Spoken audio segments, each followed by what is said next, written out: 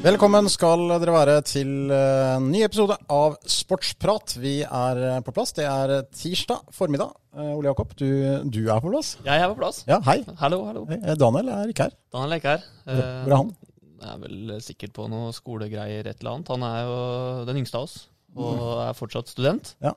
Kommer seg ikke unna skolen. Pleier å reise vekk. Nå det jo snart vintersesong, så han dukker vel opp. Oppe i fjellen og fest hele kvelden, som han sier. Da det pinne for landet både her og der for Daniel. Vi har med oss i stedet to andre herremenn, Ole Jakob. Vi kan jo kalle det gjester. Ja, det kan vi absolutt si, og jeg gleder meg til i dag. Ja. Veldig. Det ikke noen... De ikke så veldig aktive lenger. Vi må kunne dra det såpass langt. De har vært aktive. De har vært aktive, ja. På bra nivå. Spilt på A-laget til Kvikk, begge to, i en årrekke. Den ene var vel høyere nivå enn den andre, det må vi kunne si. Men han på en annen side, han som da var lavest, skåret flere mål. Så det... Hadde han spilt på Kvikks A-lag i dag? Spørsmålet. Hadde Kvikk slitt i andre divisjon, tror jeg. I dagens form. Men i den formen de var i, så kunne kanskje de ha gjort en jobb. Atle Wester Larsen, sportsleder i Halden Arbeiderblad, velkommen. Takk. Hva synes du om analysen vår? Jeg sitter godt i stolen, jeg. Nok kraft å trykke ned. Men jo, selvfølgelig opprykket hadde vært i boks. Ja, ikke sant. Den andre gjesten, det en fotballekspert på høyt nivå, som vi kjenner godt her i Halden, nemlig Joakim Jonsson. Velkommen. Takk for det. Ja, hvordan det vært tilbake i Halden?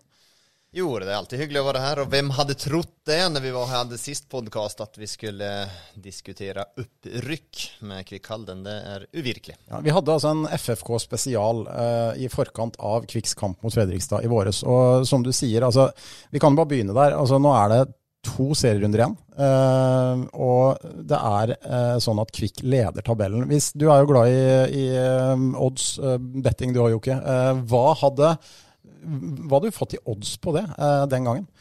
Ja, for meg hadde man kunnet nesten gitt hur høyt odds som helst. Jeg kunne aldri tenke meg at Kvikk skulle være i pole position 2 serierunder for slutt. Det hadde vært 1000 odds. Og det må jo være enig i, vi også, gutter. Vi må det med en liten klippe salt, så synes jeg hørte frem at det var 250 i odds på at Kvikk skulle enten, jeg husker ikke om det var rykke opp eller vinne, altså rykke opp via kval. Vinnerodds. Ja, det var 250. 250 på Kvikk. Ja. 250. Satt en hundrings på det, så hadde du fått en liten pen inntekt da. Men Atle, du har jo fulgt dette her selvfølgelig tett gjennom hele sesongen. Og det et sånt øyeblikk? Jeg spurte Kent Bergersen om det før kampen her om dagen. Det et sånt øyeblikk underveis i sesongen som du kan se tilbake på det og tenke at nå vi der? Altså øyeblikket, hvis du ser det siste halvannet år over ett, så det da de slo Strømsgodset 2 borte i tredje divisjon i fjor. Da var de med 11 poeng bak Eidsvollturen før den kampen, og endte opp med å rykke opp. Uten den seieren så hadde vi jo aldri vært i andre divisjon en gang. Så det var liksom et øyeblikk som snudde, og som gjorde at vi fikk litt tro på Kvikk som et kallet topplag igjen da. I år så vil jeg kanskje si at det seieren på Jæren, der de snur 3-1 til 4-3. Da vi allerede et topplag, men det at de gjorde det, måten de gjorde det på, og det de 3 poengene betød, tror jeg gjorde at hele Kvikk tenkte at nå det faktisk ordentlig mulig. Du jo da Eurosport-ekspert, Jonsson, og jobber mye med tippeligaen selvfølgelig, men hvor tett har du fulgt andre divisjon og Kvikk og FFK gjør? Nej, jag har faktiskt inte följt den så tätt för det är ofta sändningar så på söndagar, men jag har ju sett en hel del matcher naturligtvis så att det har jag. Men jag överraskad, men framförallt tror jag Atle säger det vänder borta mot Godset i fjol där man har klart att skapa i Halden för första gången och i Kvikk, det en vinnarkultur. För det har man aldrig haft. Det har varit lite taparlag i Kvikk Halden alltid. Jag har ju varit här flera gånger och jag vill väl kanske hävda att laget i 2004 hade större förutsättningar om man ser till förra säsongen och rycka upp på den näst höjas nivå och kanske var ett bättre lag också än vad årets upplag men man hade inte den vinnarkulturen, det har man aldrig haft tidigare heller. Man var med högt uppe i 2003, 2002 med Fredrikstad var man högt uppe, när man var nere i tredje division har man tapat och kvalikare var högt uppe där. Sen slogs man med Röfoss något år också här, var högt uppe. Ja. Och svikta när det gjallt som mest och Örjan var väl uppe och nosa ett år också och svikta var gång när man kunde hänga sig på och haka sig på så sviktar man och svikta. Så det Kvikk egentligen ett taparlag det. Men det klart att man faktiskt då snu i fjol den här vinnarkulturen man har fått i år den är helt unik. För det är många matcher jag har sett med Kvikk som jag tänker när jag gått därifrån och inte så bra spillemässigt men man klarar snurret till sin fördel då. Levanger hjemme var jo en kamp der jeg nesten synes Levanger var bedre enn Kvikk, men jammen så det Kvikk på slutten då som klarer å vippe det her, og Kent Bergersen sa vel etter kampen også, her hadde jeg faktisk vært fornøyd med en og fått en poeng, så at man har faktisk klart å skape et vinnerlag her, og det mest imponerende. I Fredrikstad så har man jo sagt hele år, Kristian, at Kvikk har hatt mye flaks. Men når du avgjør det siste kvarteret gang etter gang etter gang etter gang, så har du ikke flaks. Da handler det, som Jokke sier, om vinnerkultur, og det har de skapt. Og når topplag rundt omkring i verden har den samme kulturen, da skryter man av det. Ja, det synes jeg man kan gjøre av Kvikk også. De har skapt et eller annet. Det er ikke tilfeldig at man klarer å avgjøre jevne fotballkamper, som til og med kanskje det andre laget hakket bedre når det drar seg til, og så det Kvikk som avgjør, og så Kvikk som stikker over med 3 poeng. Det en kjempestyrke. Men hvor mange kamper det du kan si at Kvikk har vunnet ufortjent? Da? Det ikke, man har vært solide. Man har ikke sluppet i mye ellers, eller man kanskje har klart å vippe uavgjorte kamper til seier. Det har vært en styrke, men det har ikke vært mange kamper man har vært heldige fordi motstanderen har vært så mye bedre. Du kan også si at Kvikk har vel vunnet, det 13 kamper med 1 mål, eller 10, eller hva det er. Det mange kamper med 1 mål, og du kan også si at kanskje 60-70% av dem, så hadde det ikke vært feil om det hadde endt uavgjort heller. Og det 2 poeng tapt per kamp, ikke sant? Så de 2 poengene Kvikk har vunnet da, de siste kvarteret på vinnerkultur og troa på at altså den der spill til dommeren blåsegutt der,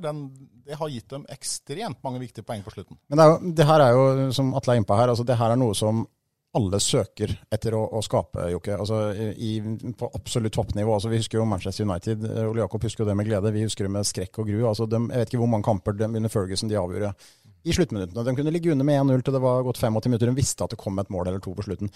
Hvordan skaper man den vinnerkulturen? Det en trener som går inn og setter standarden? Det spillerne som gjør det selv? Det mange mekanismer som i et fotballag da. Det her var et særdeles vanskelig spørsmål. Ja, men det jo det. Men altså, det jo den hellige gralen, egentlig. Ja, det vanskelig. Men det jo noen ting man må jo få gode opplevelser for å skape den her. Sen handler det om hvilke typer og spillertyper man har i det her laget også. Jeg var faktisk som det var for halvannet år siden, så tenkte jeg på Dardan som en type. Han på vei ned nå? For da synes jeg ikke han var så god. Kanskje ikke forrige sesong, men sesongen før det. Det var jo faktisk på et lavere nivå.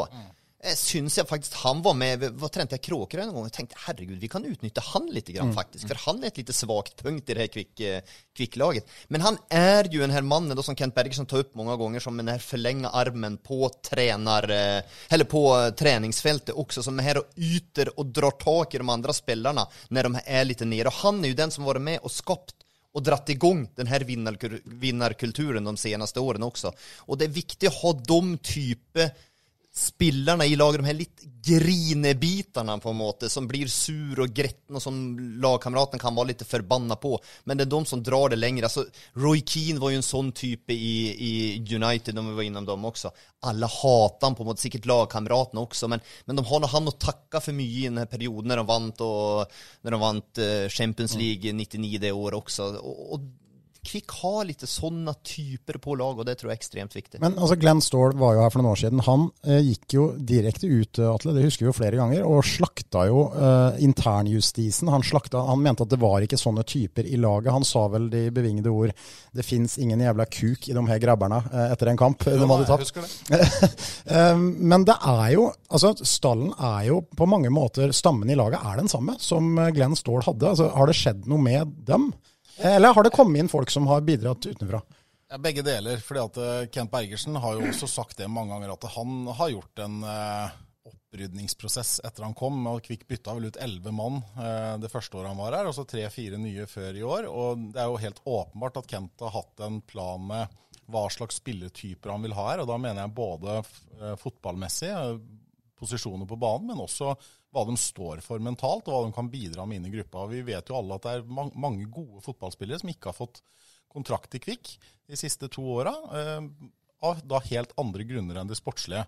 Og det et bevisst valg Kent har gjort, og det har jo viser seg jo nå har vært smart, og tilbake til det Jokke snakket om, det en del av den vinnerkulturen også, alt handler jo også om idrettspsykologi, ikke sant? Og som ser motsatt da. Altså Sarpsborg i Elitserien spilte mange kamper på rad 1-1. Hver gang de tok ledelsen 1-0, så fikk de helt skjelven, fordi at de visste at det pleide å bli 1-1 på slutten. idrettspsykologi en fascinerende greie, og Kvikk har klart å skape det til noe positivt. De vet at dette har vi gjort før, da det lettere å gjenskape. En homogen gruppe, ja. Det det som du sier, at en av de 11 som gikk ut etter den første sesongen, sitter akkurat her. Så, jo, men altså, du har vært med. Ja, men jeg har jo et kroneksempel på akkurat hva man ville ha der, og jeg ble ikke kastet ut av Kvikk. Jeg har ikke noe hard feelings for Kent Bergersen helt tatt, men jeg så det jo selv. Den sesongen jeg var med i 3. divisjon, ja, vi kommer på 2. plass bak Moss, og vet du var dem som rykket opp da. Var jo med der og var fornøyd på en måte. Gikk på trening og gjorde jobben min på trening, men også var det greit da. Så jo selv at skal Kvikk bli et topplag, så jeg har ikke noe der å gjøre. På en måte, det var trent på helt normalt nivå da. Men det er et godt, ja, du tar det selv som et eksempel også. Det ikke alle fotballspillere som har den innsikten. Nei, det så sjelden så at... Fikk litt sjokk. Ja, fikk litt sjokk. Nei da. Men det jo som så at, og nu säger jag att du ikke en energitapare, men du kanske inte var den vinnaren som skulle dra det och löfta det vidare heller. Men han har tagit ut de här energitaparna också genom vägen. Nu säger att det ser att han har ryddat lite grann och fått väck dem på något, och det tror jag är viktigt. Det ska inte många sådana till. Par, 2, 3, 4 stycken som är energitapare, och så går man på något tap, man får något dålig upplevelse i säsongen, och då får de lite blod på tand och får med sig andra gruppen, och då är det igång det här också. Så framförallt så är det, Ole, en homogen grupp, det är nog helt riktigt ord. Vi kan säkert komma in till lagarna som borde ha varit bättre, som kanske inte har den homogena gruppen, som kanske har de här energitaparna då, som Kvikk inte har, utan det är ett energipåfyll hela vägen in där gruppen. Altså, du skrev en blogg her i helga, Jokke, på Julesport sine sider, hvor du da hyller miniputtene Kvikk og Stjørdalsblink, og du ikke nådig i din dom over de hardtsatsende laga med langt større budsjetter, langt mer kjente spillere, og du jo litt inne på det vi snakker om her, men altså, du jo mer klar og tydelig på at det Kvikk og Stjørdalsblink har gjort riktig her, det flere ting, men først og fremst spillelogistikken, hvor de har gjort en bedre jobb. Ja, det har de gjort. Alltså, det är ju inte något tvivel om det. Så stora namn har ju Fredrikstad hämtat in som har presterat på högre nivåer också. Men det är spelare där som har varit med i ett flyt, i en grupp som har flyttat på. De har varit medhängare. Men när de kommer till Fredrikstad så förväntar då FFK att de ska vara bidragsytande, och de ska ta tag. Det har de aldrig gjort i sina karriärer. Aldrig.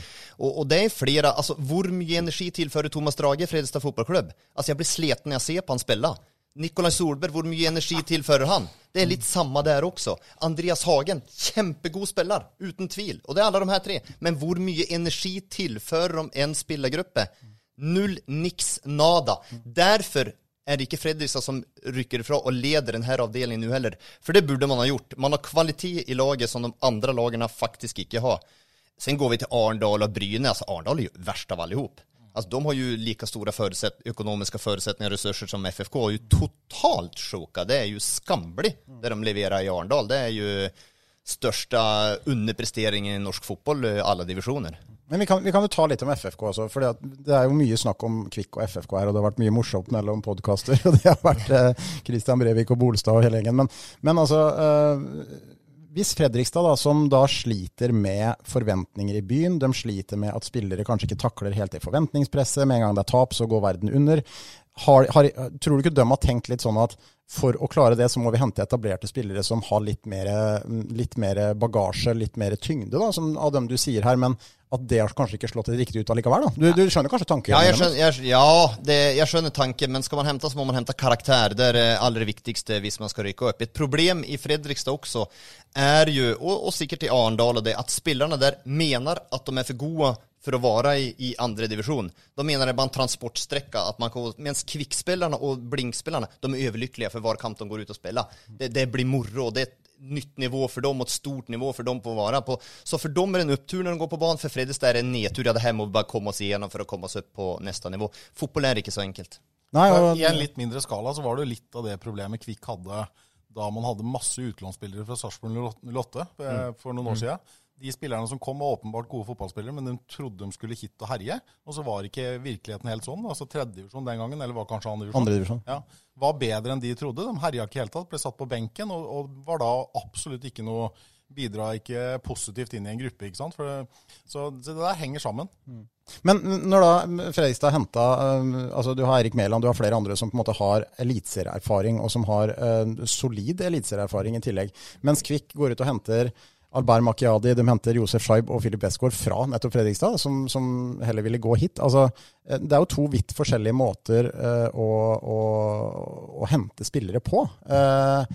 Man skulle jo tro at Er det forventningene i Fredrikstad om de store navnene som gjør at de henter dem, eller mener de faktisk at de kommer til å gjøre en bedre jobb? Ja, de tror at de kommer til å gjøre en bedre jobb, men de henter inn dem for at de er gode fotballspillere, og det er de. De er gode fotballspillere, men de henter ikke inn dem for at de passer inn, eller de henter ikke inn dem for at de er rette typen og karakterene for å rykke opp. Der har jo Kent Bergersen og teamet rundt, da. Det er jo flere med han naturligvis, vært fantastiske. Josef Scheib er ikke noen typisk karakterspiller, han absolut ikke. Han er noen spiller som kan bli dratt med den negativa sidan hvis det går den veien også.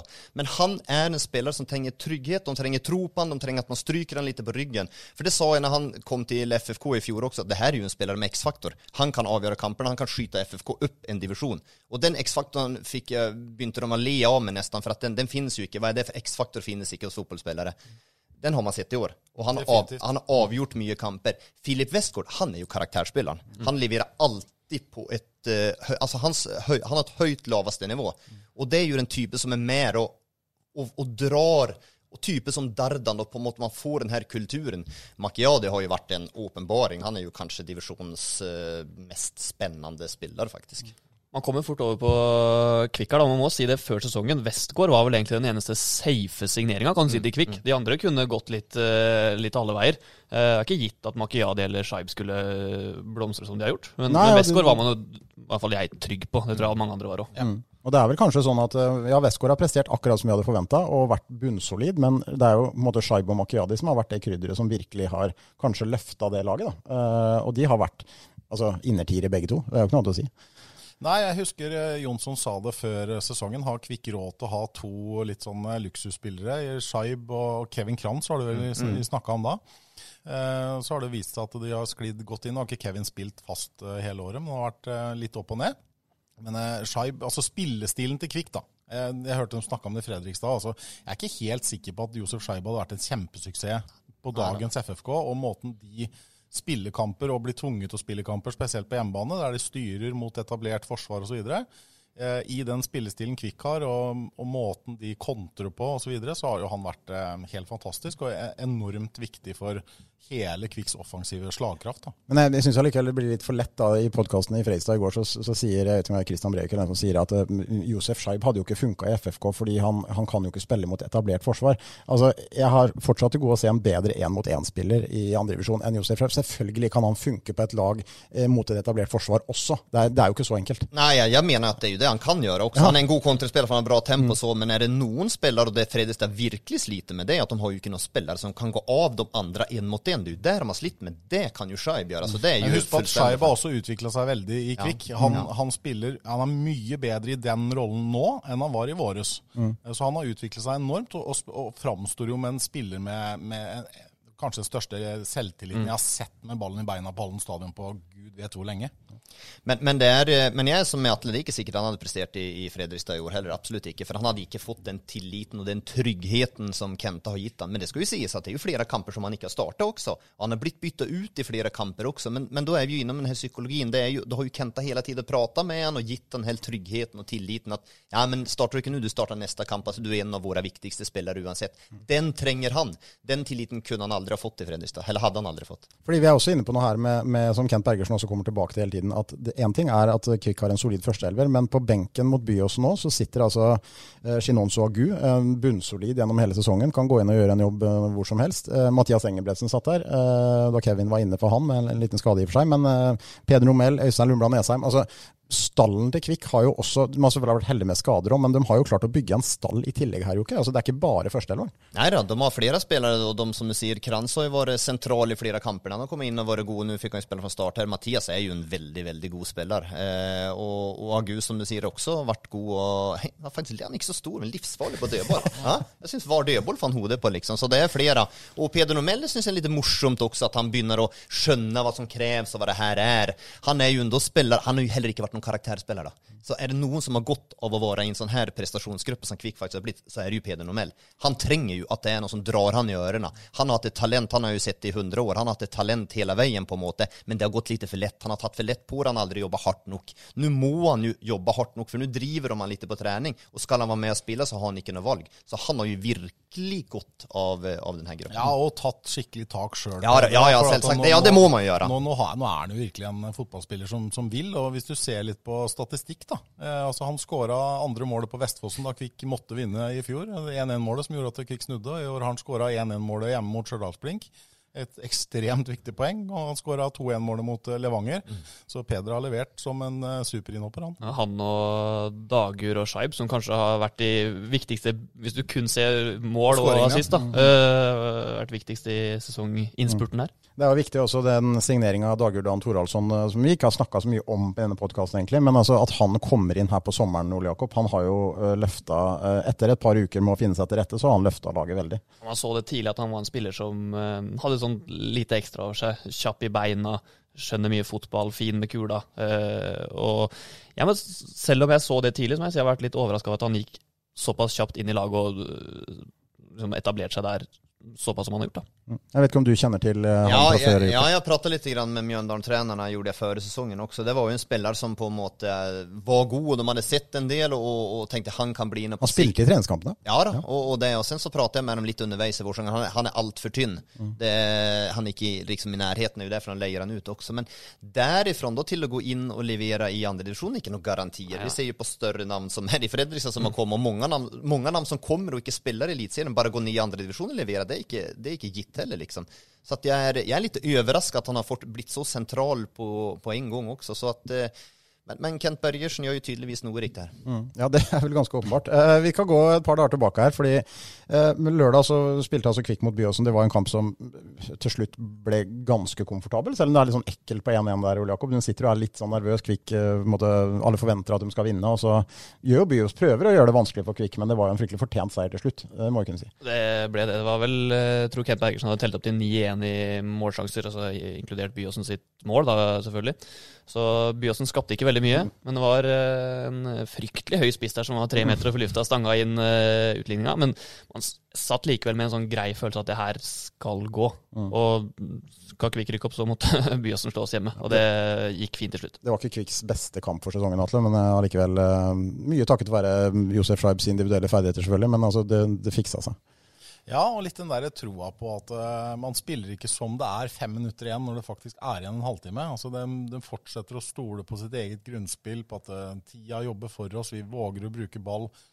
For det var ikke noe stor forestilling av Kvikk heller, og jeg hører Fredrikstad-folka sier at Kvikk har ikke vært gode siden før ferien, det er selvfølgelig bare tull, men jeg også synes jeg kan se en litt grann nedadgående kurve, så jeg tror Kvikk må steppe opp gamet litt grann i 2 siste. Men er ikke det ganske normalt også, altså mot slutten av sesongen, banene blir tyngre og tyngre, det er en ting, men det at det å fortsette den trenden, og nå har Kvikk mange seier har de på rad, 7. 6 eller 7. Ja, altså det er jo ikke bare uten videre å fortsette, for det er jo helt unormalt å vinne på det nivået. Ja, det er det, men de har jo fått denne vinnerkulturen også, så at det er jo, men jeg Atle innom det at om de er litt på nedadgående, det er ja, jeg vet ikke. Jeg synes de har prestert jevnt godt, ja. Men jeg tror nok også de må løse det her de 2 siste kampene hvis det skal spille et nivå over neste år. Ja, for vi er jo inne på det nå. Søndag spilte altså FFK mot Stjørdalsblink. Jeg var ute og spilte golf, og så sjekket resultatet når jeg kjørte hjemover, og da var det 2-0 til Stjørdal. Tenkte jeg, ja, det her er jo det kjørt. Da blir det i hvert fall kval, tenkte jeg, og det tror jeg mange tenkte med meg. Og så slår jeg på TV-en og ser på sluttminuttene der, og så skårer Jaggu Freistad 3-2, og jeg har hørt mange forskjellige reaksjoner fra haldensere og folk i Kvikkemiljøet, Atle. Det er ca. 50-50. Noen er sjeleglad, nå er vi på toppen, nå kjører vi på, mens andre har en litt sånn uggen følelse også. Og det er ikke så rart. Ja, altså man blir jo litt supporter her også, og jeg er nok litt skrudd sammen sånn som Harry Syklo. Forsiktig med det, Atle, forresten. Ja, jeg er klar over det, ja. Litt sånn som Harry Syklo sa i HA, at han tør ikke å ta noen ting for gitt før alt er ferdig. Jeg er nok litt der, men jeg så jo kampen sammen med A-lagsspillerne til Kvikk, og jeg må jo si at jeg synes det er herlig at man våger å være så tøff i hodet, at man tror altså virkelig tror at dette klarer vi selv, bare vi får i dag den hjelpa vi trenger. ja, nå skal dere til Fredrikstad. Ja, men da vinner vi der da, ikke sant? Altså, den troa der, og det var altså, de jubla som jeg ville gjort når Liverpool skåret mot United, da Fredrikstad skåret. Det var et eller annet sånn helt surrealistisk med det, at de stod og hoppet rundt for at Fredrikstad skåret, men de gjorde det jo ikke fordi Fredrikstad vant, men fordi Stjørdalsblink tappte. Det er jo det vi må tenke og huske. Ja. Men altså, var det hvor stor er sjansen for at dette her kan gå gærent for Kvikk da? Altså hvis vi sier gå gærent som i at de ender på tredjeplass, Jokke? Altså... Ja, det är ju ingenting som tillsier det, naturligtvis, när man har varit så bunnsolid över så lång tid, och det är ju inte ens säkert att man tränger att ta någon fler poäng heller för att det ska klara det, och att Fredrikstad ska mosa Kvikk till helgen, det klarar jag inte att se för, men så bunnsolid som Kvikk har varit. Att Fredrikstad slår Kvikk på lördag, det är jag helt säker på, men att de ska slå med så pass många mål, och så ska Kvikk tapa mot Nardo och Fredrikstad vinna med extremt mycket mål, det är så lite som tillsier, så jag klarar inte att förstå. Men jag är lite skrudd samman där, jag som Atle är här också. Hvis jag hade sett det från Kvikkøyne, så hade jag nog också reagerat som Harris gjorde liksom, på en måte, när det är liksom lite tillbakahållen, och det kan ju faktiskt ske, och den frykten, därför är det ju härligt att ha spelargrupper som överhuvud, jag tror inte de tänker eller ser det där liksom, utan nu tänker de, herregud, nu fick vi muligheten, så det visar ju lite grann. Men det är ju sån scenarier som man då kan se, och det som du säger då, att Fredrikstad, selvfølgelig kan Fredrikstad slå Kvikk på lördag. Det är alltså Kvikk kommer utan Filip Westgård, de har alltså FFK har ju, det så de jo i Stjørdal på slutten her, det er imponerende det FFK gjør. Altså, kanskje det at de nå har på en måte vært gjennom det at folk har gitt dem opp, og at nå har liksom, det var ferdig. Kanskje de har slått positivt ut, og hvis de får en god start mot Kvikk og får en god opplevelse og vinner, siden de vinner 3-0 da. Ja, det er jo ikke, altså, det er 3 mål pluss for Fredrikstad, det er 3 mål minus for Kvikk. Da er det 4 mål som skiller før den siste kampen. Og inngangen til Kvikk foran kampen mot Nardo da, Jokke, blir jo enda mer spesiell, fordi da vet jo Kvikk at nå klarer vi det med 1 poeng. Sier Stjørdalsblink vinner, og de er på en måte ute av bildet da. Det er ikke så bare å liksom uten videre bare feie over dem med den siste kampen da. Nej då, och Nardo är, alltså Kvikk, än om Fredrikstad vidare borte, så har Kvikk den tuffaste kampen den sista serierundan, för Nardo är, alltså Sola, jag kan inte drömma om att de ska klara att ta någonting från Stjørdalsblink, det klarar jag inte att se, men Nardo är inte så svaka, de har sett lite grann, inte någon superlag, men så svaka är de inte heller, så att de har den äcklaste kampen, och det är klart det kommer ju på att få någon vonda, dumma tankar naturligtvis i Kvikkhoden hvis det blir 3-0 på stadion, för då får de en knäck den vägen också, men det är mycket som ska gå gärnt nu, alltså det är ordentligt mycket. Ja, jeg sitter med en følelse at vi er på status quo når vi sitter her etter helgen. Jeg tror Fredrikstad slår Kvikk med 1 mål, og så tror jeg Stjørdalsblink taper i Egersund. Det betyr at Kvikk kan rykke direkte opp hvis de slår Nardo i siste. Ja, det er jo en slags sånn drømmescenario i Halden da. Altså hvis det skulle skje da, nå sier jeg ikke at det er noe drøm, men de kan jo faktisk rykke opp hvis de da slår FFK, hvis det skjer det du sier. Men tenk for en ramme rundt den siste kampen da, Ole Jakob, at seier mot Nardo, så er vi i første divisjon. Ja, det hadde vært helt vilt. Vi har snakket om noen store kamper på Halden stadion i år. Det hadde vel toppet det, sånn i moderne tid i hvert fall. Ja. Men hvor mye folk kan det bli på en sånn kamp?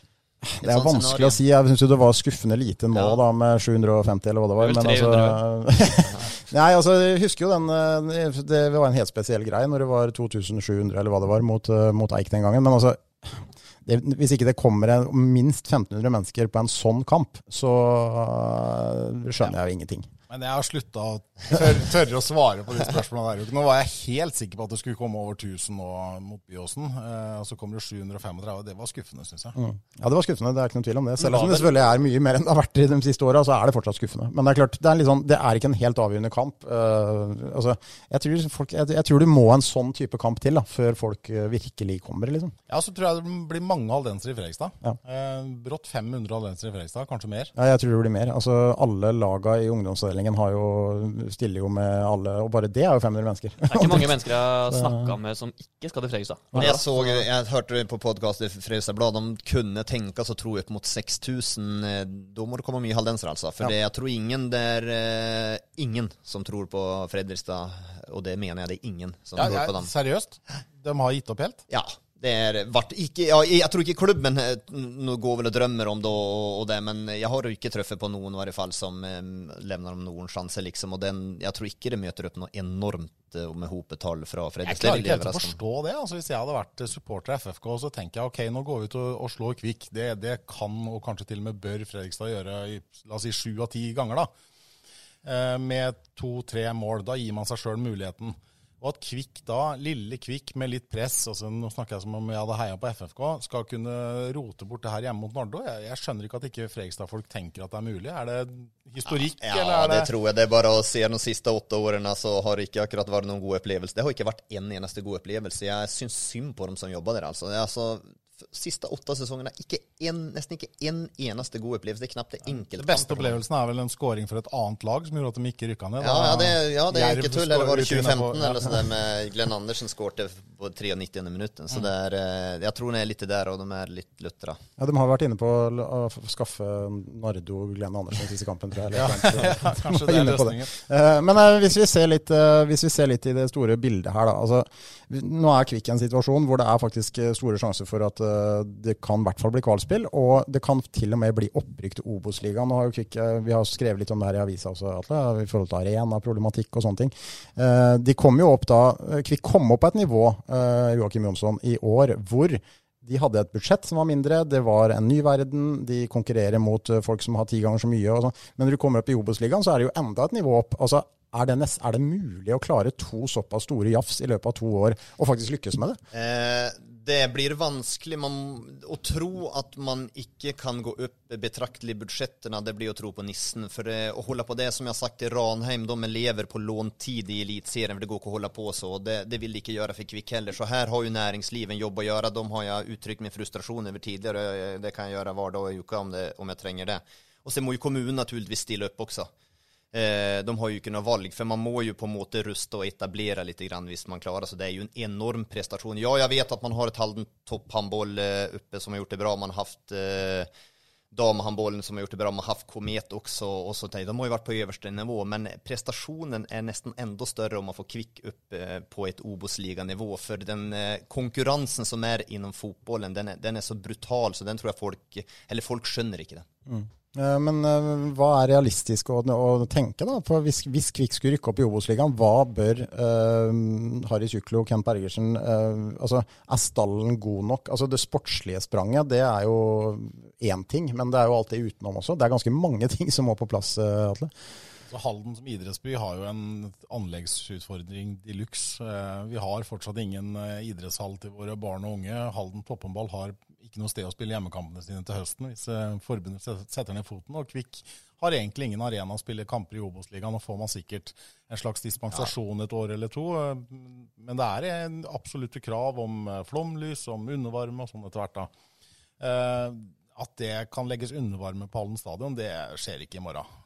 Lys er selvfølgelig en absolutt mulighet, det er jo reelt, det er jo ikke veldig kostbart heller.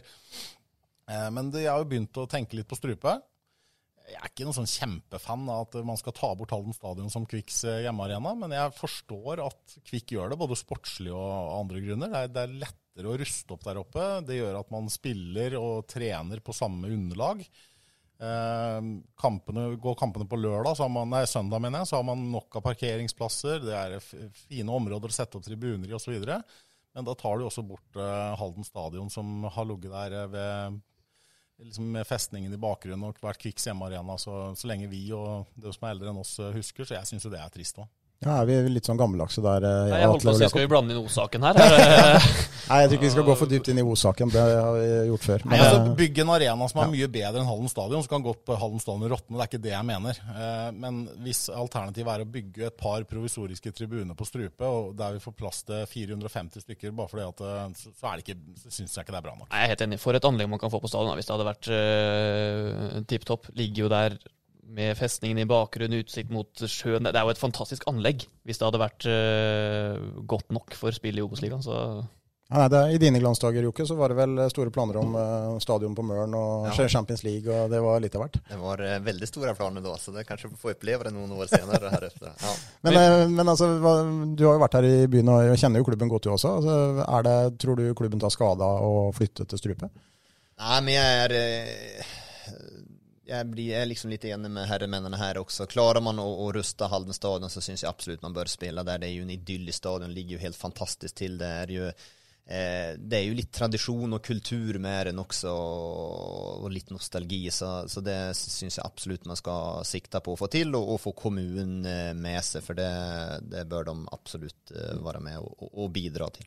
Men nå det jo et systemskifte i politikken også, da skal vi ikke gå inn på det, hva det vil bety, men altså, det blir i hvert fall spennende å se, for det er klart nå har HT spilt i 5 sesonger og spiller fortsatt i en gymsal, og skulle Kvikk rykke opp i Obos-ligaen, og de da bygger en ny stadion til Kvikk, så det er klart, altså, det er jo et eller annet med det også, det blir aldri helt riktig da, prioritering på anleggssida, men faktum er at Halden er håpløst på etterskudd når det gjelder både idrett, kultur, alle andre områder, så det er ikke et bra tidspunkt sånn sett kanskje for Kvikk. Nej, men det blir alltså det där anläggssituationen är otroligt viktig också för det Halden topphandboll blir ju aldrig, nu har de varit i god i många år och är på väg att skapa en kultur, men de detter ner förr eller senare de också om den här om de inte ska ha någon hall alltså, så anlägg är viktigt och det är ju det som är problemet och är Halden en toppidrottsby och önskar man vara en toppidrottsby.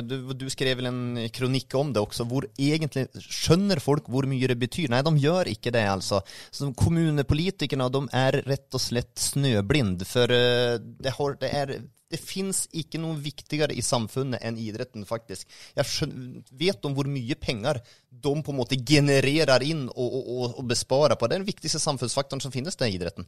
Så at men det regnestykket klarer de ikke å se. Men de klarer å kaste noen penger i øst og vest ellers. Så det der irriterer meg så grønt altså. Godt sitat, Herft. Ja, det er veldig fint sitat. Politikerne er snøblind. Ja, men de er det også. Jeg har ikke kommet det snø ennå. Nei, for jeg ser hvordan det setter en by på kartet også, da. Ikke bare at du sprer det til barn og unge rundt om i byen, men det blir på helt andre nivåer. Hvis du tenker Manchester da. Hva hadde det vært uten Manchester United og Manchester City? Ja, det hadde vært en stor by i England, men alle tenker jo på fotball. Når det kommer til Manchester. Lillestrøm, hva er det for å ta det litt nærmere. Det er jo et åpenbart at det er viktig. Ja, det ser man jo bare Fredrikstad også, hvor viktig det er, og hvilken sorg det er når man ikke er på det øverste nivå også. Det betyr enormt for byen. Det er ingen tvil om.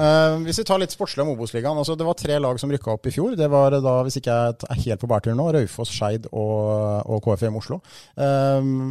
Koffa gjør jo kanonbra. Raufoss klarer seg vel greit, ligger vel rundt midten, mens Skeid sliter nede. Altså, er det grunn til å kunne gå ut med å si at forskjellen mellom første og andre divisjon er mindre enn tidligere, og at det er rent sportslig absolutt muligheter å klare seg i Obos-ligaen hvis man har vunnet andre divisjon? Ja, den er jo mindre enn tidligere når de har spissere divisjonssystem og kunnet 2 andre divisjoner, så det er jo mindre marginer, og det er klart man kan absolutt klare seg, men vi skal være klar over at både Koffa og Raufoss har ganske brukbare ressurser også, så de har ressurser som de klarer å hevda sig i Obos-ligaen. Skeid har ikke det, og Skeid er det som har hämtat minst, og Skeid er det klubben som hadde minst første divisjonserfaring i laget også. Det ser man, de sliter mest også. Så at realistisk sett, så ja, man kan klare seg, men behold stallen, og kanskje forsterker man då med, nu har de vært så dyktige med 1, 2, 3 karaktärspillare då, in i det, så då tror jeg det kan være mer enn nok for å overleve på neste nivå også. Tror du det, Atle? Altså, litt sånn morsomt med Koffa, en annen ting var jo at de gikk jo opp den tunge veien fra 2. divisjon i fjor, ble nummer 2, slo Fredrikstad først, som ble nummer 2 i den andre, og så slo de Åsane, tappte i første hjemmekamp og vant i Bergen etterpå.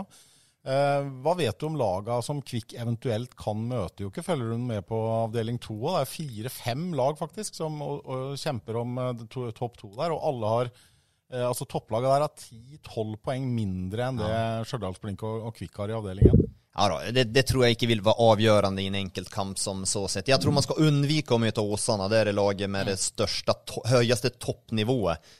Både Kjelsås, Grorud og Fram Larvik så har man Asker nesten. Ja, men de är formlaget, så de ska man nästan undgå. Asker är det bästa laget per dagsdato i den divisionen.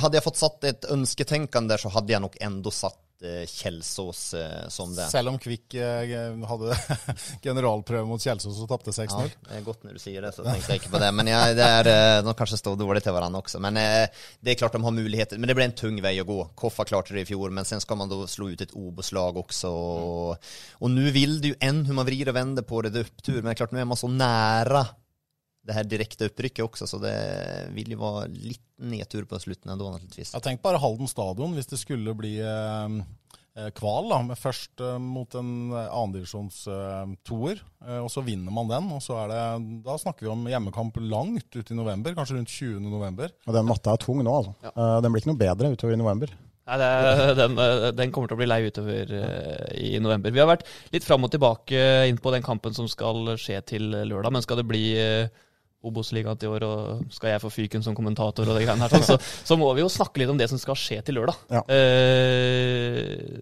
Altså FFK mangler Mats Nilsen, midtstopperen ute med gule kort, ellers er vel dem, så mangler de andre har vært inn på Erik Mæland, så han kommer jo ikke tilbake til det, men altså Kvikk mangler høyst sannsynlig da Filip Westgård, selv om han selv sier at han har et visst håp om å klare det. Hvordan kamp ser du for deg, Jokke? For at det er litt sånn spesiell kamp, og innledningen kan være viktig. Altså, det er mange ting som spiller inn. Da. Ja, jeg tror jo at Fredrikstad kommer på å styre den kampen, og det tror jeg Kvikk synes er helt greit også, at de får ligge og kontra på dem. Men det var liksom, tror lite, nu har ingen tro, alla har gitt upp, og då har de fortsatt liksom, og det tror jeg gjorde de godt i Stjørdal. De hadde aldri snudd den kampen tidligere på sesongen, men nu var de gode faktisk over 90 minutter. De var best der uppe og bedre enn et godt blinklag, for Blink er gode. De synes jeg var veldig gode her på stadion også. Jeg tror Fredrikstad slår Kvikk til helgen. Jeg tror de slår dem med 2-0 og ja, de kan vinna både med 2 og 3 mål. Jeg tror at det har släppt lite grann for dem der, at de slipper løs lite grann. Men det er ikke noe tvil. Mats Nilsen, han har ikke vært så god i år, så det tror jeg ikke betyr så veldig mye. Eirik Mæland er tragisk at de mistet. Jeg tror at de hadde haft 6-7-8 mer poeng med han på banen, for de var virkelig gode når han spilte. Men det er vel, vi husker jo første treningskampen her, Atle, januar-februar. Februar. Fredrikstad kjørte jo over Kvikk etter alle kunstens regler, første 25 minuttene. Altså det var jo en kanongod David Polmin som hindret 0-2 og 0-3 der. Resten av kampen skjedde det ikke så mye. Kvikk hadde god kontroll og skåret 2 mål. Han gikk jo ut, Bjørn Bummen, etter den kampen og sa at Kvikk er et lag vi bør slå med 3-4-0, og det er jo, vet jeg at det er en uttalelse som har hengt ved mange Kvikke-spillere, og som har irritert mange folk i Halden, og som er rett og slett ekstra bensin på bålet, og er litt av kjernen i det vi i Halden reagerer på når det kommer til Fredrikstad. Ja. Den ovenifra ned-holdningen som, jeg tror uansett hvilken Kvikk-spiller som får dyttet en mikrofon opp i trynet der inne, selv om de har tapt 2-0 eller vunnet 3-0, så kommer de til å si, det her er jo et lag vi burde slått med 4-5 mål. Den husker alle, og de har blitt en inspirasjon for gjengen oppe på Strupe, og det ja, han bomma nok litt der, Bummen bumma. Ja, hvis ikke det da var en Fredrikstad Blad-journalist som la ordene i munnen på han. Det kan også være det. Vi vet jo hvordan det fungerer. Nei, altså, jeg har jo snakket med Bummen om det etterpå, bare så det jeg har sagt. Og han sa jo at det var sagt isolert ut fra den kampen. Og det er jo fullt mulig å forstå hva han mener, for Fredrikstad kunne kanskje til og med burde leda 4-0 etter en halvtime i den kampen. Han Love Reutersvær gjorde akkurat som han ville. Han har vel ikke vært sånn kjempegod i sesongen, han har det? Nei, det er jo ingen karakterspiller det her. Men i den kampen var han helt enorm. Han bare fløy opp og ned som en sånn virvelvind. Men de skåret ikke, og så skåret Kvikk i stedet et par og vant 2-0. I en treningskamp betydde ingenting. Men det var jo måten han liksom brukte resultat på, som har provosert folk i Halden, og som har blitt en inspirasjon gjennom hele sesongen. Men første 20 minutter tror jeg blir helt avgjørende på stadion. For Fredrikstad var gode mot Stjørdal, burde leda kanskje både 1 og 2-0 der, men som vanligere så skårte de ikke, og så skårte Stjørdal. Da pleier kampene å være over for FFK. De har ikke karakter å snu det, men nå gjorde de det. Men det har vært mange kamper der man har skapt 2-3 store sjanser første kvarter uten å skåre, og etter det så blir man litt stresset, og så står man og stånga. Det kommer å bli liggende nå. Men gjør de 1-0, säg efter 7-8 minuter, og skulle få 2-0 før det har gått 20, klart, då begynner kvikkspillarna tänka också, dagen, här kommer målförsäljningen också, då kommer de på att bli defensiva, då får man ett offensivt Fredrikstad-lag också, så att det finns absolut scenarier, så att ingenting är ju naturligtvis avgjort, än om det ska väldigt, väldigt mycket till. Men inngangen till Fredrikstad da, til den kampen her kan jo bli interessant med tanke på utfallet. De må jo egentlig vinne med mange mål. Ja. 1-0 for Fredrikstad vil jo egentlig ikke være godt nok. Nei. Bare som med tanke på prestige og ære, men skal de ha sjanse til å rykke opp, så må de vinne med vesentlig mer enn 1-0. Ja, de må nok vinne 3-0, for så vinner de 1-0, då ska de vinna 7, alltså Kvikk får ikke stor tap mot Narre då, det får de ju aldrig, så då må de vinna med 6-7 mål, och det kan ju ske, men det gör man normalt ikke på en tung gressbane videre, det skal ikke skje. Det har vært litt av problemet til Fredrikstad i de kampene hvor de skal gå ut og på en måte ta kommandoen, være aggressive fra start, så har de jo ikke klart det, altså mot Moss for eksempel, som alle forventet de skulle gå i strupen på dem, men altså det skjer jo ikke noe. Det har vært litt av problemet til Fredrikstad, de har ikke prestert godt nok i de kampene de bør vinne? Nei, de sliter jo med å styre kamper. De sliter veldig med å styre kamper, og så blir lag lavtliggende, og så prater vi om å ha de her boksåpnerne, X-faktorspillerne. De er det veldig få av i det her Fredrikstad-laget. De er mer et, det blir hardt å kalle dem et maskinlag, for de er ikke akkurat noen maskinlag når man ligger på tredje plass i andre divisjon, men det er mer et lag som må på en måte bare bryte ned motstånderne underveis. De har ikke den evnen til å gå av folk og skape det her ubalansen hos motstånderne, og det tror jeg det har de slitt veldig med. Derfor klarer de ikke å bryte ned enkeltlag heller. Vi var litt inne på det, vi skal straks ringe Daniel Østrheim som har plukke med noen i Fredrikstad, vi skal straks gjøre det, men bare, Jokke, vi var kjapt inne på det i våres, altså hvor lang, altså i forhold til Kviks framtid og etablere seg og komme opp på et nytt nivå og sånne ting, men når de nå på en måte har gjort det de har gjort i år, da, altså hvor viktig er det for Kviks framtid som klubb at A-laget har gjort det så bra i år i forhold til hva som skjer om 2, 5, 10 år?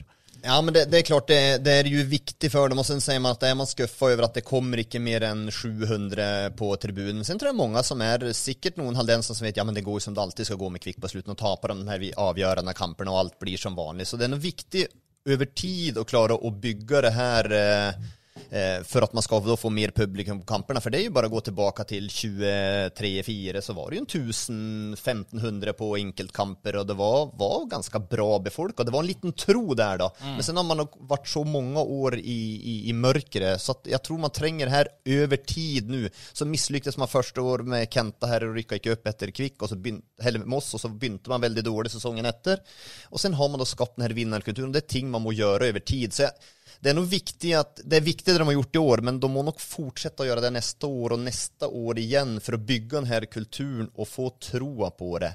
Men vi snakket litt om det før vi gikk inn, Jokke, det her med, hvis det ikke blir noe i år da, altså da ikke et opprykk, det er ikke noen garanti for at Kvik Halden er et topplag i andre divisjon neste år. Nej, är de det så då har de virkelig klart att skapa en vinnarkultur. Men jag kastar ut att rycker de inte upp i år så blir de nummer 7 i andra division nästa år. Er mitt tips. Da er vel kanskje det egentlig greit, skulle jeg si, for Kvik har satt seg i en litt håpløs situasjon, hvis man kan si det.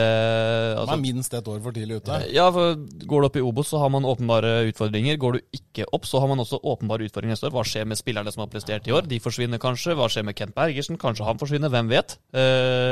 Så plutselig så står man ute overfor en tøff säsong nästa. Alltså fotboll är färskvara, man måste smi mens hjärna är varmt, för det som du säger, alltså rycker inte Kvik upp i år, då Scheib kan försvinna, Macchiadi kan försvinner helt säkert, vad sker med Väskor, ja, är det någon andra av de centrala mittbanespelarna som kan försvinna, Dagur försvinner väl, det kanske han gör. Men vad sker i FFK, Jokke, hvis eller når det ikke blir noe opprykk, nå klarer de å liksom gjenskape det økonomiske grunnlaget de har hatt, samme type sportslig satsing, eller må de ned enda tak? Ja, alltså jag trodde ju inte de skulle klara att skapa det i år, men de klarte ju att göra det också. De må nog ner lite grann, men i Fredrikstad är det ju ändå den här kulturen, toppkulturen sen tidigare var historiken då är en kultur för det, så de vill hela tiden kunna skapa och få ett bra lag, de vill hela tiden vara attraktiv. Det är attraktivt att ändå att spela i Fredrikstad, så gör de bara jobben sin vid sidan av så ska det nog gå fint, men man må ju börja med det. Men har det noe å si for talentutvikling? Jeg tenker på 14-åringen dine, Ole Jakob. Altså, det har jo vært sånn at folk har jo gått til Sarpsborg av åpenbare grunner. Det har vært et eliteserielag. De har også gått til Fredrikstad, fordi det har vært et høyere nivå. Nå når Kvik er i toppen av andre, faktisk foran Fredrikstad, Sarpsborg, litt usikker hva som skjer der, men kan det ha noe å si for en ung spiller i Kvik da, som kanskje ikke har det samme behovet for å dra ut da, hvis det blir fortsatt en satsing i Kvik, eller hvis vi er på et høyt nivå da? Ja, det är ju såklart. Alltså, det är klart att går man på OBS-ligan som är helt plötsligt förran Fredrikstad. Sen konkurrerar man med Sarpsborg, och det blir ju alltid vanskligt. Men sen har man ju någon yngre lag då. Klarar man att dra upp något sånt i interkrets eller liknande, för det tror jag blir viktigt också, så att de har ett gott nivå nog att spela på dem också. Klarar man att dra upp ungdomssatsningen samtidigt och säga att man får ett interkretslag av det 15-åringar nu. 04-05. Ja, och nu, de kan gott klara 04 nu, det bör de göra. Klarar de det, och så har man samtidigt lag i OBS-ligan, då är det ju inte någon grund till att dra ut heller. För det är inte så att de har funnit upp krutt i Sarpsborg ungdomsavdelningen. Det är långt därifrån. Det har de inte gjort i Fredrikstad heller. Det är ingen, Kvik behöver inte stå med händerna i lomma och tänka att de är så jäkligt goda där inne. Nej, det är de inte. Så att de kan minst göra en lika god jobb här också. Men jag är enig att man må få ungdomslagen upp, och så må man då få A-lager upp på ett attraktivt nivå. Snakket vi fint om et spørsmål vi faktisk fikk. En som lurer på om Joachim kunne spå hegemoniet i Østfold-fotballen da, men 2-5-10 år fram i tid, er det like naturlig at det er Sarpsborg Fredrikstad som er neste stoppested for unge talenter i Østfold da? Ja, jag vill väl ändå se det. Historikken tillsier och kulturen tillsier att det är de som är de två stora. Men nu har ju Fredrikstad, kan det ju bli tredje året på tredje nivå om man har varit i Obosligan i många år också. Så de har ju fått sig en stöck. Det ser vi också. De är ju inte lika attraktiva för unga spelare heller nu. Alltså Sarpsborg suger till sig det man vill ha. Sen så Raske försvinner lite till Fredrikstad om man stygt sagt kan si det. Husk på at Kvikk allerede har tatt et steg opp. Altså, vi snakket om det hvor viktig det var å gå fra tredje til andre for unge spillere i Halden. Det er tøft nok å bli en god annendivisjonsspiller når du er 15, 16, 17, 18 år i dag. Og det bare at Kvikk i annen divisjon kontra tredje gjør at det er mye mer naturlig å bli i Halden lenger, og nå det bare de som virkelig gode, altså landslagsspillergode, som må ta steget, og det vil jo gjøre masse for ungdomslaget i Kvikk. Det lettere å skape interkretslag og så videre lenger, og så får vi bare klappe de som blir så gode at de tar virkelig steget. Dem klapper vi på skuldra, eller Kvikk klapper dem på skuldra og sier at dere har blitt gode hos oss. Og skulle Kvikk gå enda steg, så må man kanskje vente enda lenger da. Men være god i egen by, det helt topp det. Var god i egen klubb, var god i egen by och spela dem på toppnivån. Det är ingen garanti att gå till ett juniorlag i Fredrikstad eller i Sarpsborg och bli god. Hur många är det som har blivit god? I Fredrikstad är det Tarik Elionossi och Simer Raffen. Tarik Elionossi är född 1988, Simer Raffen är född 92. Sen hoppar vi att Thomas Rekdal som är född 2001. Alltså det 3 stycken vi snackar, 15 år på 3 stycken. Hur många spelare har varit igenom det? Hur många är i Sarpsborg? Det är inte så förbanna många där heller. Det är inte någon garanti att komma till någon juniorlag. Ja, det är någon som har varit uppe i Asdal, men vem har etablerat sig? Det är Moe. Jörgen vill vi väl se etablera sig också. Så det är ju nästan ingen. Så varför ska det vara lösningen då? Att man ska gå in och spela där och gå den vägen? Jag tror att det kan vara minst vara lika lätt och man går igenom Kvikk. Man lyckas på A-laget och slår man igenom där som en ung spelare, klarar man sig att spela in i Kvikks A-lag om de är i andra division då, eller Obosligan som en ung spelare. Självföljd så vill ju om det nu Fredrikstad då, ikke per år, men om de de 10 år eller Sarpsborg på et høynivå, så vil de jo. Og der forskjellen på andre og tredje divisjon enorm. Enorm. Spiller du deg inn på et godt andredivisjonslag, så du god. Altså, en ung spiller spiller seg inn på et godt andredivisjonslag, da det ordentlig god. Altså, for nivået faktisk ganske bra. Vi fikk vel et spørsmål også til Jokke angående Kent Bergersens prestasjon. Altså, hvordan vil du rangere den jobben Kent Bergersen har gjort i Kvikk? Det är vanskligt egentligen att sätta ord på. Sen är det ju fotbollens, höll jag på att säga, egenart. Det här, han fick väl sparken från Hamkam, han fick sparken från Lyn på en måte och har väl haft någon som inte varit superlycka uppehåll och så här. Så tänker man, är han en god nog tränare? Sikkert lite spörsmålstein. Kom till Kvikk och sen rycker man inte upp där. Här är det lite spörsmålstein. Vet att det var det här i byn och i klubben där. Är han god nog eller inte? Men sen har han då på en måte ändå klart att få det till etablerat det här. Så jag syns ju det är fantastiskt att se. Och att man inte lyckas ett sted, vilket betyder att man är en dålig fotbolltränare för den sakskyldigheten, då kan man lyckas ett annat sted. Och det är ju inte något tvivel om att Kent Bergersen är en god fotbolltränare. Och det är ju inte något tvivel om att han har klarat att bygga upp en kultur som han faktiskt har gjort där. Som jag tänkte, är han en man att bygga upp en toppidrottskultur? När man såg Kenta spela själv så slog man ju inte det samman toppidrottskultur. Det var lite översiktsfint, lite happing, lite morro på en måte och mer lite lek ut på. Men han har ju verkligen klart att skapa något, så den prestationen är enormt god. Det är klart att han har ju öjne på sig från lag i høyere divisjoner nå også. Det bør vi ikke tenke på ens. Jeg tror ikke spilleren Kent Bergersen hadde kommet på treneren Kent Bergersen sitt lag. Nei. Han har en helt annen filosofi og tankegang som trener enn han åpenbart hadde som spiller. Det er litt rart, det er litt som med Drillo. Altså, det er litt sånn, du får litt motsatt. Var du som trener, Jokke? Motsatt av spilleren, eller var du litt mer lik? Var lik. En kompromissløs midtstopper. Ja, det var det, ja. Nei, skal vi ringe Daniel og høre hva for en høne han har å plukke med? Jeg er litt spent på det faktisk. Med Fredrikstad. Nei, jeg vet ikke hva som kommer nå, men vi ringer i hvert fall Daniel, og så satser vi på at han er med oss. Han har vel hørt på podcasten og irritert seg, som mange andre har gjort. Den FV-podcasten? Ja. Det Oslo. Hallo Daniel Øystrheim, du er direkte på podcasten her. Ja, deilig. Men vi har både Atle og Jokke og Ole Jakob på meg i studio her. Hei. Hallo. Hei. God dag. Du har en høne å plukke med noen. Hvem er det du skal... Hvordan plukker man en høne, og hva er det for noe? Oi, hvor skal jeg starte? Det begynte egentlig med at jeg satt og tok toget til Vestby da, hvor jeg er i praksis. Så hørte jeg på den nye podcasten til til Fredrikstad Blad. Og det skal sies at jeg stor fan av de gutta der. Det bra karer, men det kom et par utspill som jeg liksom det på et merke og begynte å lure litt på hva meningen var med det. Så jeg kan jo begynne med det første, og høre hva dere kanskje tenker om det. Det litt det at, jeg trenger kanskje ikke nevne navn, men Bolstad, han mente at Kvik aldri har imponert denne sesongen. Og det synes jeg stor prestasjon, å være nyopprykket og ikke imponert en gang og ligge på topp av tabellen.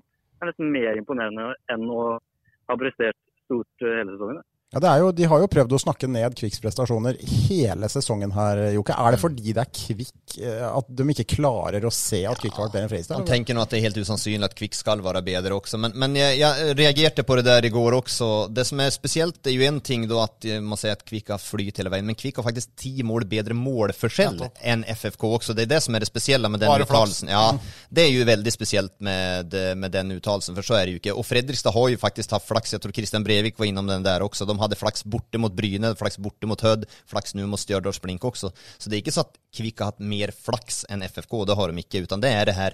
Ja, men tillbaka till det vi snackade om i stad, för dem är det en styrke när Fredrikstad gör det, och så är det flaxen och Kvik gör det. Det är ju väldigt snodigt det där. Det rart det där. Du deg selv nærmest. Vad var det andre, Daniel? Nei, de snakket jo litt om, kom litt inn på Josef Schei, da, om det var en tabbe og la han gå. Jeg jo enig med mye av det de sier, men det kommer liksom opp at han kun har en giftig venstrefot og blåser inn et frispark i ny og ne. Han har vel skåret 1 frispark på de 13 mål av den sesongen her, så jeg vet vel ikke helt om det stemmer. Han har jo mer enn det, vil jeg si. Ja, vi var litt innom det her i stad også, Daniel, men du kan jo svare på den, Jokke, for det jo ikke noe tvil om det, at han har veldig mye mer ved seg enn kun en giftig venstrefot. Ja då, og han ikke bare en kontringsspelare heller, utan han en sånn som kan skape ubalans hos motståndarna. Han har vært god, men det den här den har blitt den hållningen i podcasten og hela Fredrikstad der også, at ingen lyckas i Fredrikstad liksom. Sånn hållning og den tror jeg også tynger faktisk Fredrikstad-spelarna här, så här lyckas ingen liksom, och så uansett hvem hadde nevnt, så mener de at han ikke skulle lykkes i Fredrikstad. Altså, Filip Westgård sa det jo, jeg intervjuet han jo her for et par uker siden, han sa det var jo en befrielse, en lettelse å komme til Kvik og være i en klubb, i et lag som ikke hadde den der på skuldrene sine hele tiden. Det klart, der ingen bryr seg, sier de i Fredrikstad. Ja, ikke sant? Ja. Men du spørs hvordan du ser det da. For spillerne det jo antageligvis en lettelse. Ja, det jo ingen tvil om at de sliter jo fælt med det der i Fredrikstad. Derfor må man være enda mer nøyaktig med typer spillere man henter også. Var det mer høner, Daniel? Ja, det var en til, for det var litt mer mot slutten av praten om Kvik og FFK egentlig. For da begynte man å oppsummere litt hvem spillere som burde bli FFK, hvem må inn, og så begynte jeg å merke at de var veldig bekymret for dette budsjettet til neste år. At det nok budsjett til å hente gode spillere? Og det sånn, da det kanskje lurt å se litt oppover tabellen og se at det nok andre som har litt lavere budsjett som klarer å få til ting. Ja, med tanke på at det minst 10 ganger så lite budsjett da, i Kvik. Det vel kanskje snakk om 15 ganger så lite budsjett, hvor de faktisk ligger 6 poeng foran, så vel det et svar på ja, det mulig, Jokke, å få til. Ja, selvfølgelig det mulig. Jeg pleier å si det også. Gjør jobben deres, så det har de ikke gjort på mange år der nede, og derfor ligger man der nede og hakker. Sen kan man få å komme med masse dumme unnskyldninger hele tiden. Det bare de selv som tror på det, og det bare de lurer seg bare selv også, så det selvfølgelig går å gjøre en bedre jobb enn man har gjort.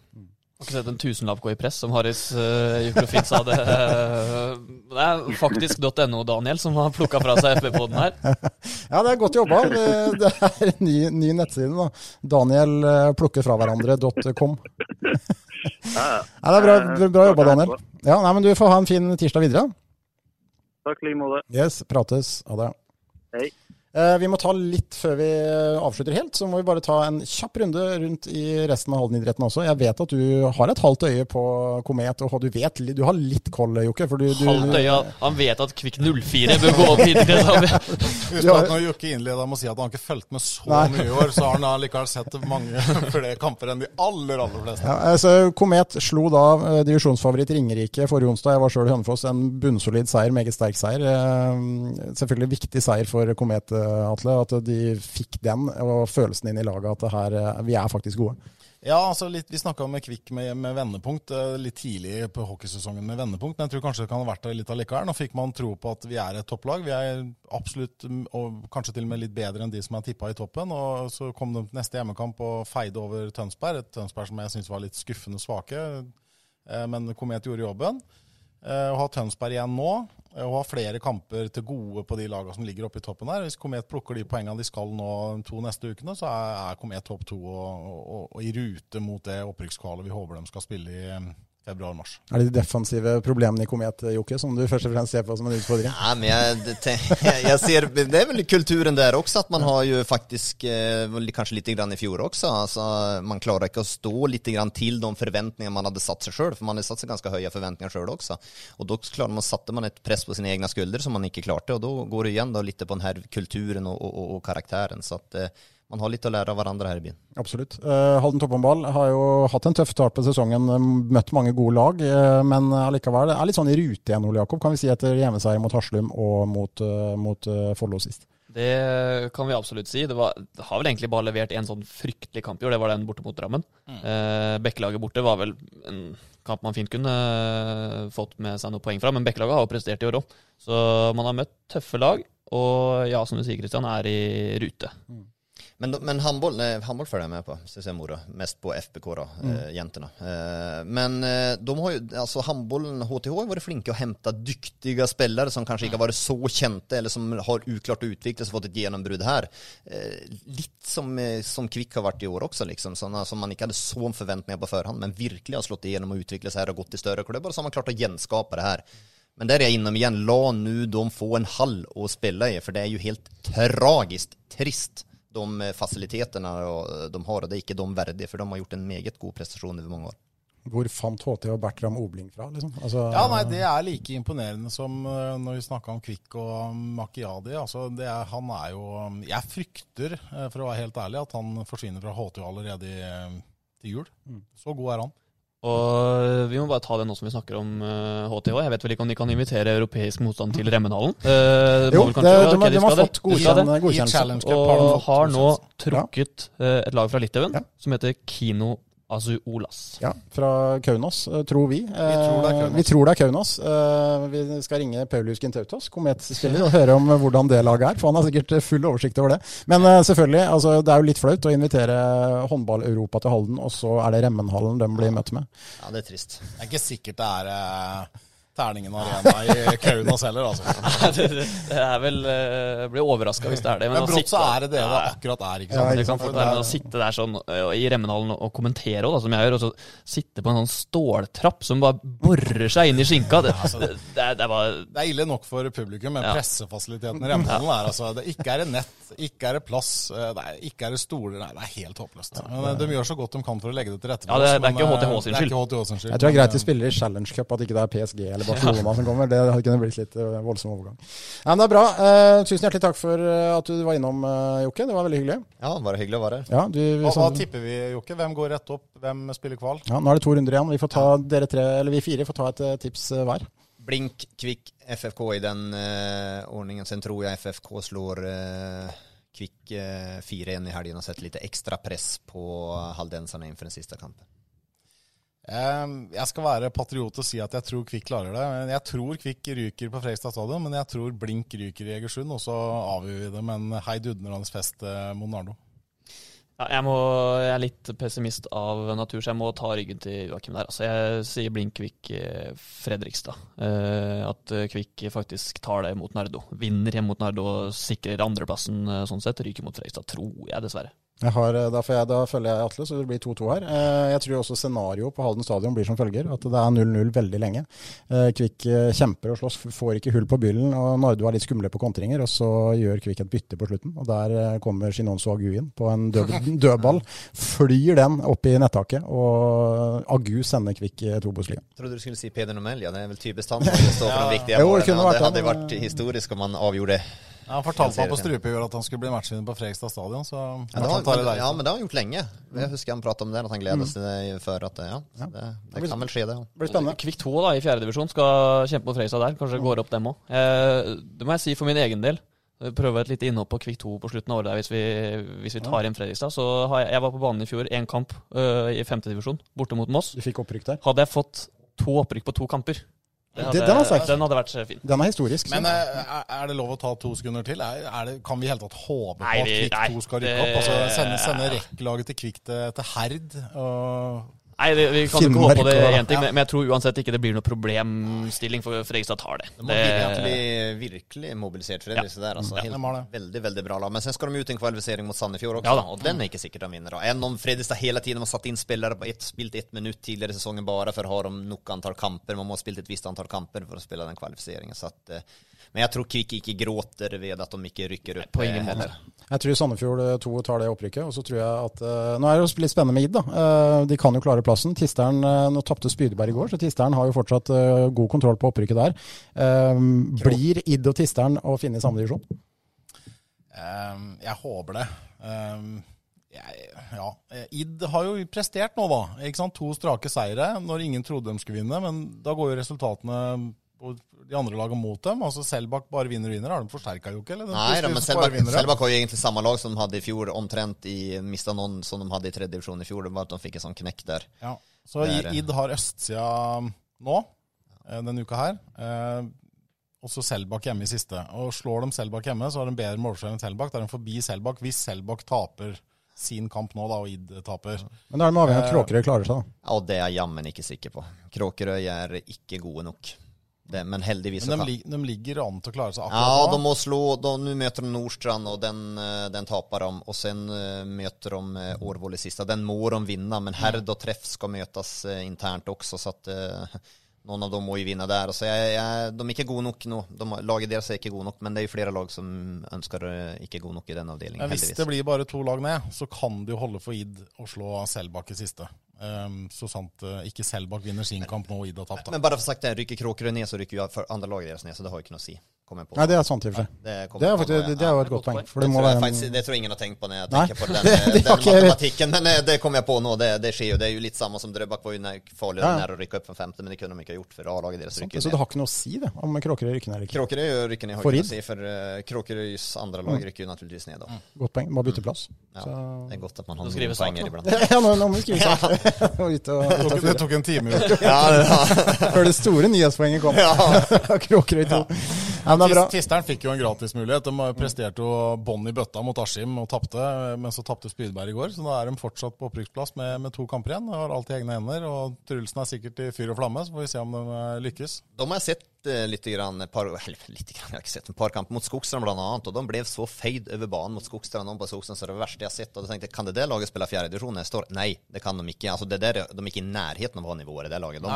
Per nå er ikke Tisteren det. De har 5 eller 6 tap i 5. divisjon. Det synes jeg er skuffende, men de har et, altså, ut fra nivå, så har Tisteren et høyest nivå, men åpenbart et lavest nivå, og se hvordan det har gått med Id. Det har vært en blodtøff sesong for Id, og Id har nok kanskje et mer, tilbake til Kvikk-terminologien, et mer homogent lag enn det Tisteren har. Tisteren har et eldre lag også. Altså 4. divisjon var jo det 5. divisjon er nå. Det har jo egentlig bare forskjøvet seg, så 4. divisjon er mye bedre enn det har vært før. Så det er tøffere å overleve nå. Og ingen av de 2 klubbene, altså begge 2 har jo juniorspillere, men det er ikke noen som står og banker på noen A-lagsdør, hverken her eller der. De er avhengig av påfyll fra Kvikk eventuelt da. Og de trener sammen med 7. divisjonsspillere, som jeg har sagt så mange ganger før. De Id på trening og på Risum der, da kommer det folk som så vidt klarer å spille en passning, altså. Og så kommer Trim Shabi da, som trener hver uke med topp 2. divisjonsspillere. Det sier seg selv at den forskjellen blir stor i 4. divisjon da. Treningshverdagen har vanvittig mye å si. Husk på at du er en 7. divisjonsspiller selv, per definisjon av Jakob. Ja, men det er så vidt jeg klarer å få passning også, det var en grunn til at den kvitta deg med det, ikke Kvikk. Nei, men det er bra, vi får sette en strek der, vi har holdt på i over en time nå, men vi krysser fingrene. Skal du på Fredrikstad stadion, Jokke, eller? Ja, det skal jeg, det passer, så da kommer jeg på å være til stede. Hva banker hjertet ditt for? Det må jeg spørre. Ja, det er jo et godt spørsmål. Altså, nu ser det ju ut som att det är Kvikk som har att Fredrikstad nästan inte har någon möjlighet, så att det är ju nästan sån sätt som jag hade hoppat Kvikk vinner nu i förhåll till att hålla det mot Blink då. Men i bunn och grund så må jag väl hoppa på Fredrikstad. Jag kom till Norge för Fredrikstad och har jobbat där i många år, men jag har nog varit nästan lika många år i Kvikk och så det där, men jag hade nog satt ändå, eller jag sätter Fredrikstad överst där, men herregud så glad jag hade blivit om Kvikk hade klart också. Det hade varit en fantastisk fin klubb och jag hadde en veldig fin tid i Kvikk. Hvor mange som har det forholdet til det? Til den kampen på lørdag? Nei, det Nei, faktisk ikke. sjokkerende nøytral og diplomatisk. Jokke Jonsson avslutter vi med her. Det synes jeg er en fin avslutning. Nei, men det var hyggelig at dere kunne være med, gutter. Vi høres igjen. Ha det bra. Ha det bra. Har du et enkeltpersonforetak eller en liten bedrift? Da er du sikkert lei av å høre meg snakke om hvor enkelt det er med kvitteringer og bilag i fiken. Så vi gir oss her, vi. Fordi vi liker enkelt. Fiken, superenkelt regnskap.